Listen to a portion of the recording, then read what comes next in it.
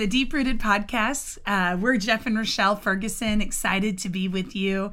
Hey, before we even jump into today's topic, if you are watching on whatever mode, Facebook, YouTube, Apple Podcast, I don't even know, you do all that. So there's a lot of them. If you are, hey, can you subscribe? Maybe if you're like, hey, I didn't even know you were on YouTube, go over and head over and subscribe there. But hey, we're going to jump into something that I think is really exciting to talk about. Our podcast today is entitled The Second Reformation. And a couple of weeks ago, we had the opportunity to preach together. That was fun, but I love preaching with you. Yeah, I think most people are like, how does that work out? It's good. It's fun. You know, the process, you got to work.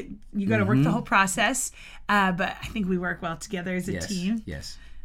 But hey, you can check it out and let us know. But and we preach together, not all the time, but sometimes. And so together we delivered a message. We titled it The Second Reformation. And we're going to talk a little bit about some of those principles today. If you're like, oh, I already heard the message, I don't need to listen. It's going to be different. But we believe it's a word for today, for the church today. And you maybe say, what's about the Reformation word? What about a second Reformation? Well, we have to understand a little bit of the history. 1517, Martin Luther was an individual who realized what was going on around him was not right. For example, there were priests selling religious trinkets for the forgiveness of sins. There were the religious elite who were saying you could only, you can't have a Bible. We have the Bible. And we'll tell you what it means. And we'll tell you what it means. They were praying to the saints. And Martin Luther was looking on this going, wait a minute, the priests are profiting and saying that people's sins can be forgiven and people don't have God's word. This is not right. And so Martin Luther had the audacity to believe that every believer should have a Bible in a language they could understand. He had the audacity to believe that people are saved not by what they do, not by buying religious trinkets, but by faith in Jesus Christ alone through grace. Yeah. And so because of that, he wrote 95 things down on a piece of paper, went to the castle door in Wittenberg, nailed them to the door, known as his 95 Theses, and from that day forward, completely changed, obviously, the church, which is why you and I are here today. And with access to a Bible. A whole lot, important. It was just an important event in the history of the church, and we need to recognize that we would not have the kind of access, the local churches like we do, had it not been for Martin Luther. I believe we are in a moment in history, the churches, that's just as vital today. And we need a second Reformation. There needs to be a change. And I'm not talking about culture. Culture is going to do what culture does. We all know how evil culture is. It's evil. It's bad. We all know that. But the evil that's inside the church needs to be exposed. The hypocrisy that's inside the church needs to be exposed. And I believe you're watching this podcast because you care about the church, you care about your family. And guess what? If we're going to be effective and impact culture today, we need to say, God, can you change us? Can you change the church? And so we're going to talk about three things that I believe every follower of Christ needs to proclaim, needs to value, needs to have as a non-negotiable if there's going to be a reformation in our world that's going to impact the culture around us. Yeah, I think I want to talk about that for a minute before we even start talking about these lists. Yeah. We're not going to name 95. Maybe we could. I don't know. But we're going to really talk about three. I mean, it kind of comes from a list of 5, but we kind of condensed it because just 3 is just more holy, I guess. I don't know. But I think that when we start talking about this, I think most people who are listening, most people who would be in our churches on a weekend, they'd say, yeah, right on. Agree with this. This is not about mental agreement. Mm-hmm. This is not about, oh, yeah, this is what I really think it is. I think this will change lives. This is about radically reorienting our own lives. Yes. And we need to stop railing on the culture. Yes. Thinking that's what's going to bring about change. hey, I'm all for like standing up for truth. I'm all for being vocal about truth. Hey, I'm even in for a good boycott here or there. But what really is going to change, I believe, families, churches, cities, is when the church starts actually being the church. And that's what this is about. This is about calling the church back to core values that we say we believe, but if it was really the truth, the trajectory of lives would be different. If churches were filled with believers, be radically different. Here's what I mean. Believers who actually follow Christ. Yeah. We need to, like you said, not just mentally assent to these things, but actually live these things, center our entire life around who Jesus is and what he's called us to do. I just was afraid that if we started listing these and we don't say that, it's like, good. Check. Oh, Amen. Good. But I think it's about really, is this really the case? So I'm going to go and jump into number one. Yep. And with that, let's unpack it. But number one, that God's word becomes the centerpiece of our lives. And I'm not talking about our church life. I'm not talking about our churches even. Although I do hope that God's word is the centerpiece of churches. Yes. And it's very obvious to see that is not happening. When sin is not preached on, when you can go a whole sermon without hearing scripture, I would be running. I'd be running from a church if you can go and sit through a whole sermon and not hear scripture expounded That is not a message, a biblical message, if you can talk for however long, doesn't really matter how long, and there's no scripture. There's nothing about God's word. We don't need moralism. We don't need a TED Talk. We need a sermon. And a sermon takes scripture and okay, I guess I'm getting off here for a moment, but it goes and the pastor, if the pastor is delivering a word, I mean, they have studied the scripture, they've studied the history, they've made the connection, and yes, it's going to be applicable to your life because the word is living and active, it's breathing, it cuts through, but we don't need just these 5 things to do to make your life better. We need to know the word, and the word is what does the transformation. So not only in a church, but in our lives. How does God's word become the centerpiece of our lives? If God's word that's what we're calling for. Yep. That believers in Jesus Christ, those who claim Christ, those who say, you are my Lord and Savior, Jesus, then the God's word needs to be the centerpiece of the life, and that will impact every area. And that means that God's word, if it's the centerpiece, it's the filter by which you live life. It's the filter by which you make every decision.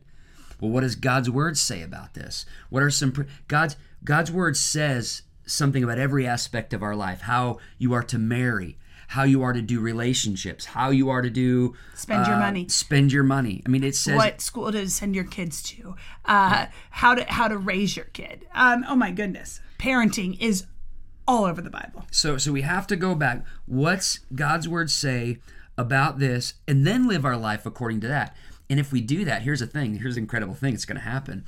There's going to be parts of our life that we're going to say, whoa, I need to change that.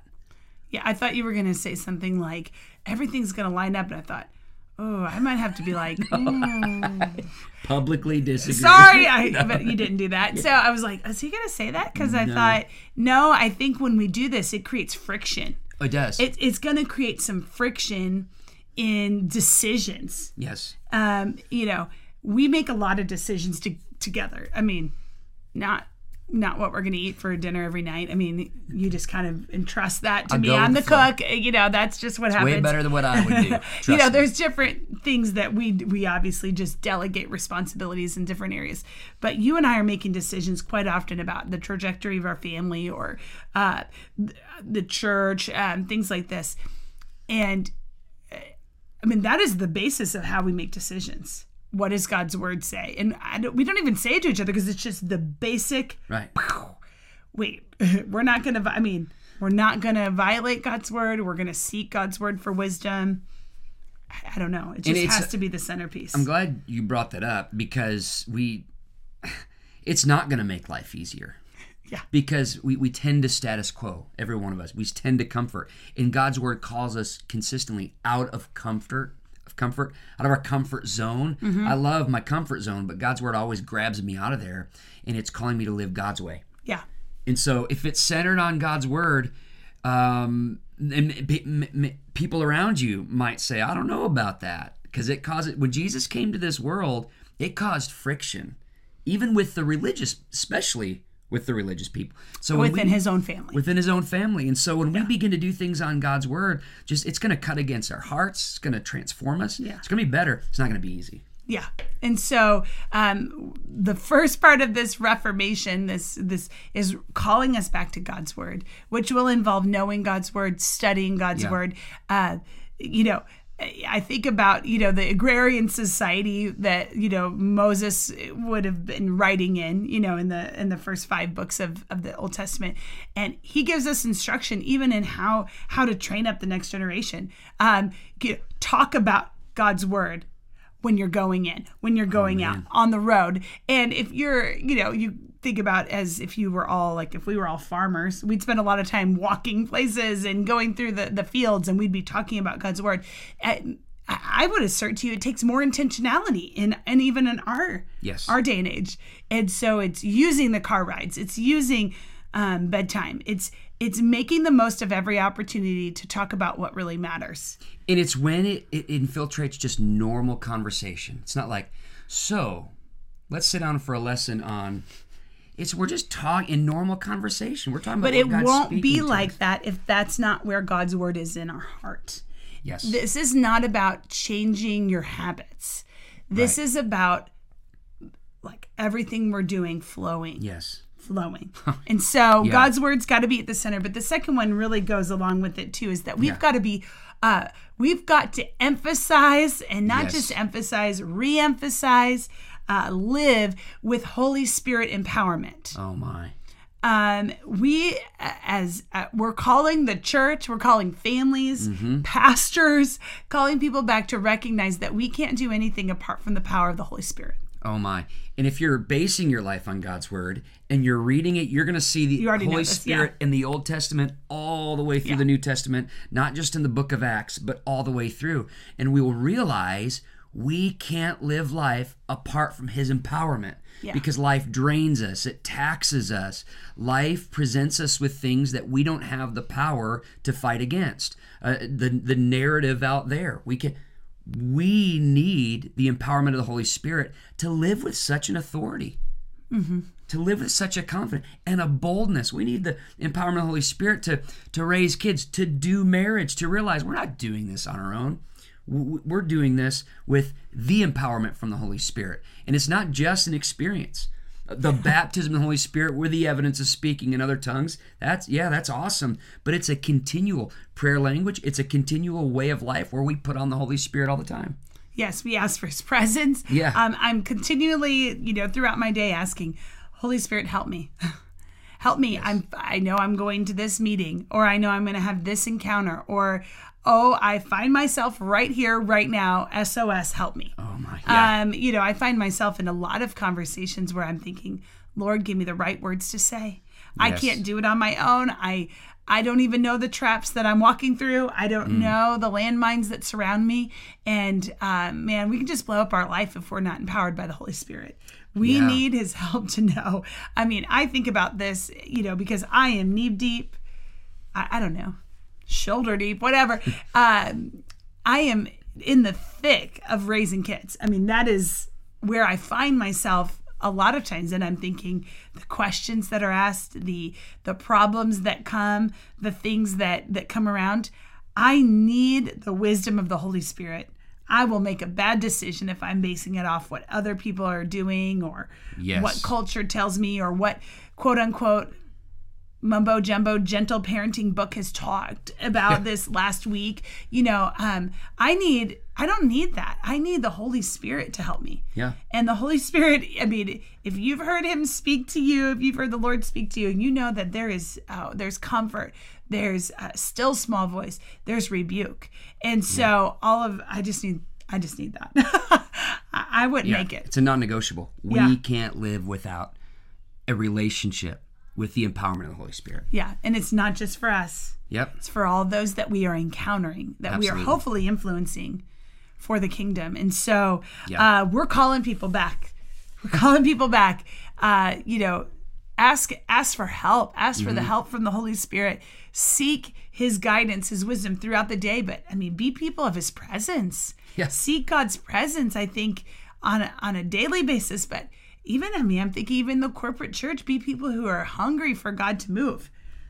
God is moving today. And so when we are empowered with the Holy Spirit, not just inside church, but outside church, you're going to be shocked at what happens. Yeah. And I think what he speaks to you, what he does through you. The third thing with calling forth for a second reformation is we're calling for believers to live lives of holiness and integrity. And, we started out talking about the hypocrisy in the church, and I think you could boil it down to the fact that God's word has been displaced as the center. We've rejected because of, I have no idea why. That's a whole nother podcast, but rejected the empowerment of the Holy Spirit. And third, we've decided that integrity and holiness don't matter anymore. And that's why we see all the hypocrisy. Holiness is not, when I say biblical holiness, it's not oppressive. Or legalism. It's not legalism. Holiness is how we pursue Christ. It's just prizing him. It's saying, you know what? Who I am inside is the same as what I espouse to be. That's really what it live. I'm going to live according to God's standard, not my shifting standard or how I feel one day to the next. I am going to live what God's word says, how God's word says it, and I'm going to pursue a life where there's no division in me. Yeah. God's word says it created me a clean heart, and a right. David says in Psalm 51, a right spirit within me. That's what holiness is all about. It's all about pursuing a higher life than what the world is calling us down to.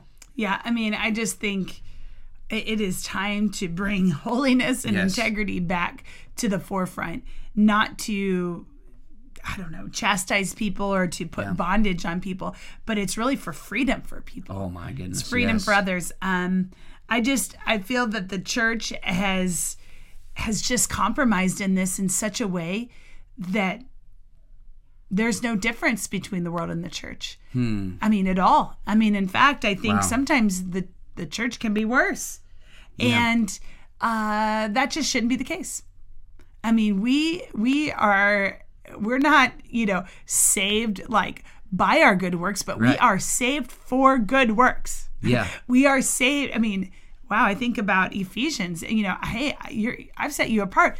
I've called you I have things I've created in you, and I've created you to do good works. Like, I've set these things up in motion. And I think when people think of holiness, they think, oh man, it's just kind of burdensome. But holiness is the life we get to live up to. It's the life that God calls us up to. We're not down here living below God's standard. We get to live up to it. And when people look at a church or a group, a family, or a person who pursues holiness, they're looking for chinks in the armor. And when they don't find chinks in the armor, when they realize these people are really genuine, they just pursue holiness. They really, what they say is really how they live life. Wow, they're gonna not only respect you, but guess what? They're gonna be drawn to him. Yeah, and this isn't about drawing to ourselves. It's about drawing to Christ. Not. And so, my question is: Has Christ made a difference in your life? Yeah. Show it. Good. I love James. Well, good. Prove it by how you live. Good. Prove it. Our lives are, like Paul said, living letters. It's like a letter. It's showing people who Christ is. And if we don't look any different than the world, then why does anybody need to be saved? What's the issue? And so I'm just calling us back to the notion. I'm not talking about perfection. Some of you are just this lady's talking about perfection. No, what I'm talking about is that our lives are examples of the power and the presence of the Holy Spirit. And when we allow him to come in, if we allow the Holy Spirit full access to our lives, we can't help but change. Yeah. Because he's doing the work. We're sanctified. That's a word we don't like to talk about. Being sanctified, becoming more and more like Christ. Hopefully growing from glory to glory. Hopefully we're not the same. If I'm the same as I was yesterday, or even, I am not growing. He's always making me into a new person. Yeah, I think about it even like the things that maybe we used to fight about. We don't fight about now. Thank the Lord. I mean, every now and again, you still have to bring stuff up. Absolutely. I have to be unsanctified. I'm just teasing. I mean, it's a joke. I love you the same every day. I do. I was asked that question. I do. That's for another podcast. Yes. But, I totally got off. I don't know. I'm just saying. I think we just need to come back to the centerpieces. Yes. The Reformation was coming back to when Martin Luther nailed those 95 Theses. It was because people had gotten off track, and we're waving a flag, a banner, whatever, and we're saying, "Hey, y'all, we've gotten off track, and here's the way back." Yeah. Here's the way back. For the church to be effective in the world that we are in, we don't need to placate to the world. We don't need to surrender to the world. We simply need to put God's word as the center. We need to pursue Holy Spirit empowerment. We need to live lives of holiness, integrity, and character, whatever word you want to put in there. They mean the same thing. That's what we need to do. We need to call the world up, and that's how we're going to have an impact in our world. And that's how we're going to win our kids. Absolutely. Can I tell you that's how we're going to win our kids? We are going to win the next generation when we return to God's word and we are Holy Spirit empowered and where we're living lives above reproach. We're not here to win an argument. We're here to win people souls. to Christ. Win souls. Absolutely. And I think it's important. So, hey, what are some of your thoughts? Maybe you have some other Reformation items that you would nail. Yeah. Throw them in the comments. Yes, absolutely. Send us an email. However, but I'm so glad you were listening. Stay tuned for next time. We'll come at you with another fun topic. Absolutely. We'll see you next time.